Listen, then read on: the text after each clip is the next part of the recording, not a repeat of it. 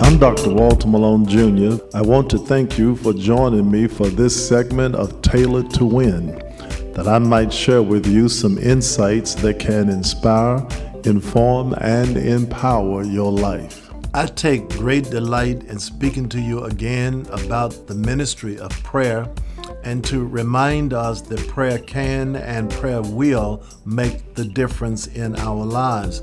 That it is through the discipline of prayer that we move from defeat to victory. And so we bless God for giving us the gift of prayer, because we come to understand that it is through the gift of prayer, through the medium of prayer, that we are strengthened in the inner man. But the God who strengthens us, He strengthens us so that we can be strength to one another. And so there is a wonderful passage of Scripture in Paul's letter to the Corinthians, in the second epistle to the Corinthians, chapter 1. And I want to begin reading with verse 3. Listen to what the Apostle Paul declares.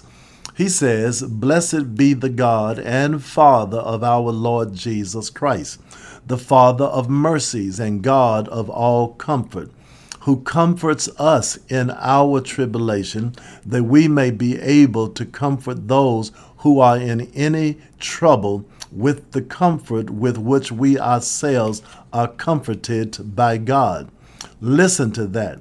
That God is our comforter, and God comforts us in our trials so that then we can be a source of comfort to others when they're going through their own troubles and their own situations.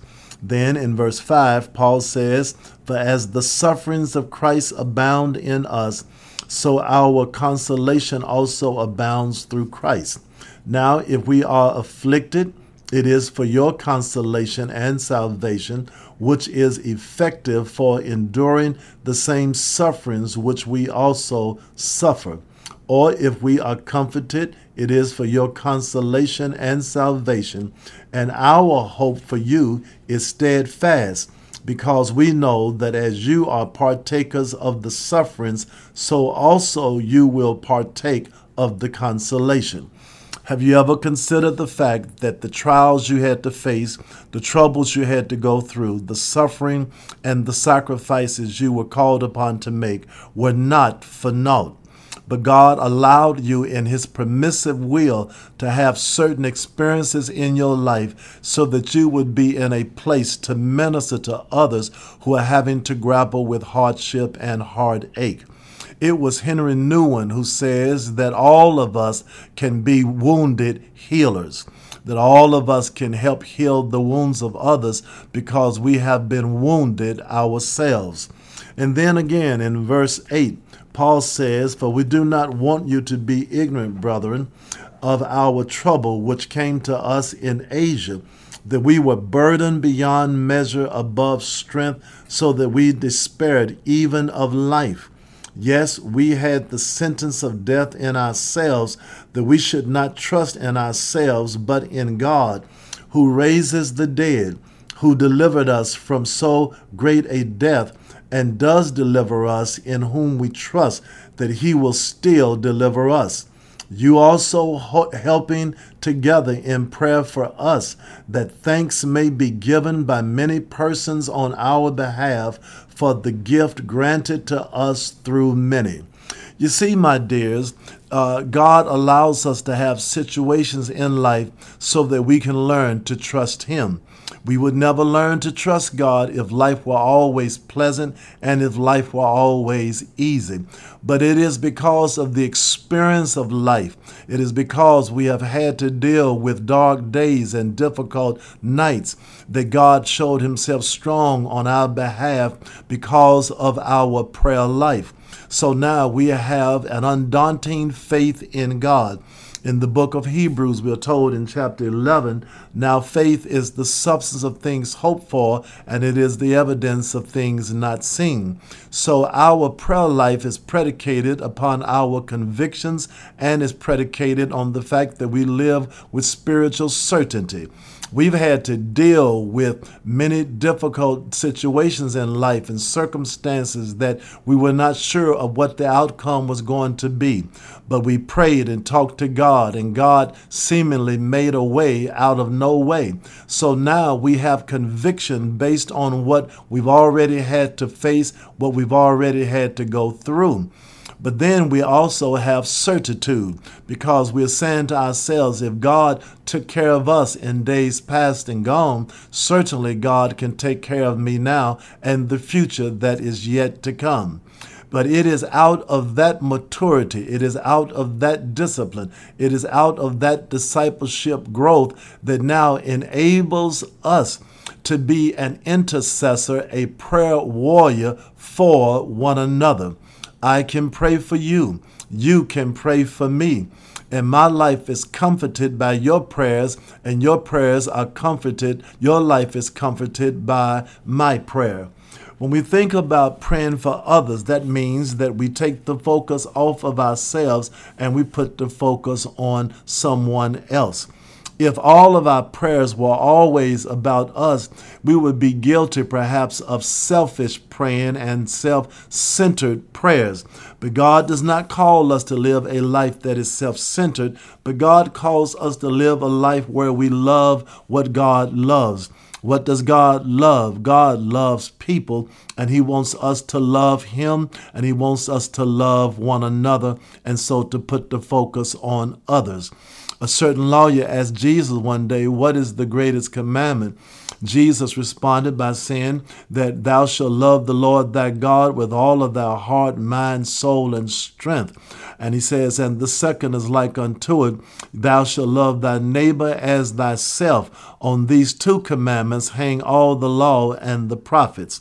And so it is in our love for one another, our care for one another, our willingness to be there to strengthen and edify and build up one another that God takes great joy in our walk with him. So it is a blessing to be an intercessor on behalf of others. It is a blessing to pray for other people. Sometimes you may know them, sometimes you may not know them. What power we have to consider the fact that there are people that you can pray for that you've never met in your life, that you never will meet in your life, and yet you can bring them before God and pray for others. People are hurting all over the world, and yet we can pray for people in countries all over the world. We can pray for people all over the nation, over the United States, and pray that in any situation where hurting humanity is grappling with the unreconcilable woes of life, that we can go to God in prayer on their behalf. When we think of unselfish praying, we can think about how we go to God in prayer with praise upon our heart. We're not going to God to ask for anything for him to do for us. We're just simply going to God in praise, saying, Lord, I love you. I magnify your name. I glorify your name for all that you have done for me. And then we go to God in prayer, remembering the goodness of God on our behalf. So we pray a prayer of thanksgiving. And it is a prayer where we're just thanking God for all that he has done, thanking God for all that he's presently doing in our lives, and thanking him for what he's going to do.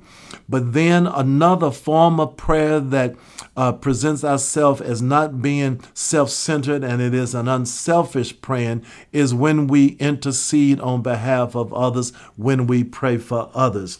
Think about what we are told in the book of Acts, chapter 12, verse 5. It says, so Peter was kept in prison, but the church was earnestly praying to God for him.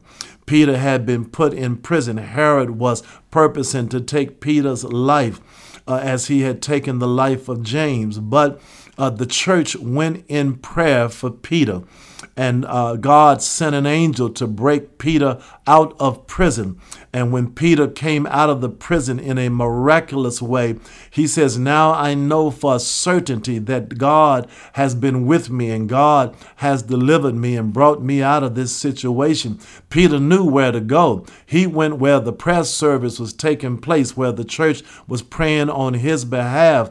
And as he knocked on the door, a young lady came to the door by the name of Rhoda, and she wants to know who it is. And Peter says, it's me. She says, it can't be you because we're in here praying for you. And he has to say to her, no, let me in because God has already heard your prayers. She could go back and tell others. We can change the prayer now because Peter has been set free. There's so much power in prayer. And as a people of God, if we would come together and pray for one another, if we would pray for the world, if we would pray for the nation, what a difference our prayer life can make as we're calling upon God to intervene in the world in which we live. We're asking God to be strong and to show himself strong on behalf of other brothers and sisters in Christ, and praying for the reconciliation and the redemption of all humanity across the world. Never take for granted the privilege and the power you have to pray and to pray for others. God bless you. Thank you for sharing with us today for this segment of Tailored to Win.